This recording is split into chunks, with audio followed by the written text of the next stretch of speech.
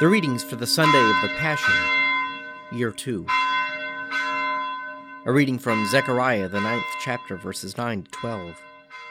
Rejoice greatly, O daughter of Zion. Shout aloud, O daughter of Jerusalem. Lo, your king comes to you. Triumphant and victorious is he, humble and riding on an ass, on a colt, the foal of an ass.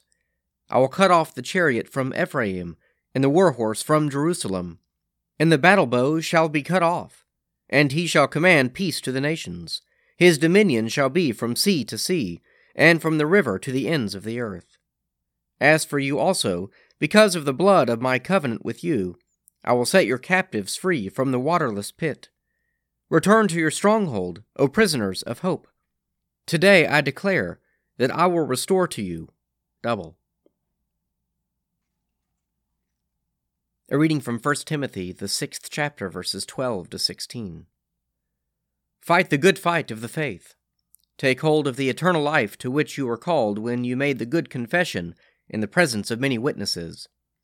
In the presence of God, who gives life to all things, and of Christ Jesus, who in his testimony before Pontius Pilate made the good confession, I charge you to keep the commandment unstained and free from reproach until the appearing of our Lord Jesus Christ. And this will be made manifest at the proper time by the blessed and only Sovereign, the King of kings and Lord of lords, who alone has immortality and dwells in unapproachable light, whom no man has ever seen or can see.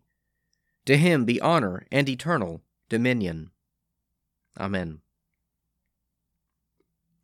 A reading from the Gospel of St. Luke, the 19th chapter, verses 41 to 48. And when he drew near and saw the city, he wept over it, saying, Would that even today you knew the things that make for peace! But now they are hid from your eyes. For the days shall come upon you, when your enemies will cast up a bank about you, and surround you, and hem you in on every side, and dash you to the ground, you and your children within you, and they will not leave one stone upon another in you, because you did not know the time of your visitation. And he entered the temple, and began to drive out those who sold, saying to them, It is written, My house shall be a house of prayer, but you have made it a den of robbers. And he was teaching daily in the temple. The chief priests and the scribes and the principal men of the people sought to destroy him, but they did not find anything they could do, for all the people hung upon his words. Proverbs 27. Do not boast about tomorrow, for you do not know what a day may bring forth. Let another praise you, and not your own mouth, a stranger, and not your own lips. A stone is heavy, and sand is weighty, but a fool's provocation is heavier than both. Wrath is cruel, anger is overwhelming, but who can stand before jealousy? Better is open rebuke than hidden love. Faithful are the wounds of a friend, profuse are the kisses of an enemy. He who is sated loathes honey, but to one who is hungry everything bitter is sweet. Like a bird that strays from its nest is a man who strays from his home.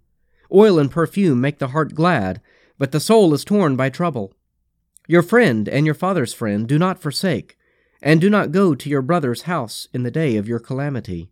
Better is a neighbor who is dear than a brother who is far away.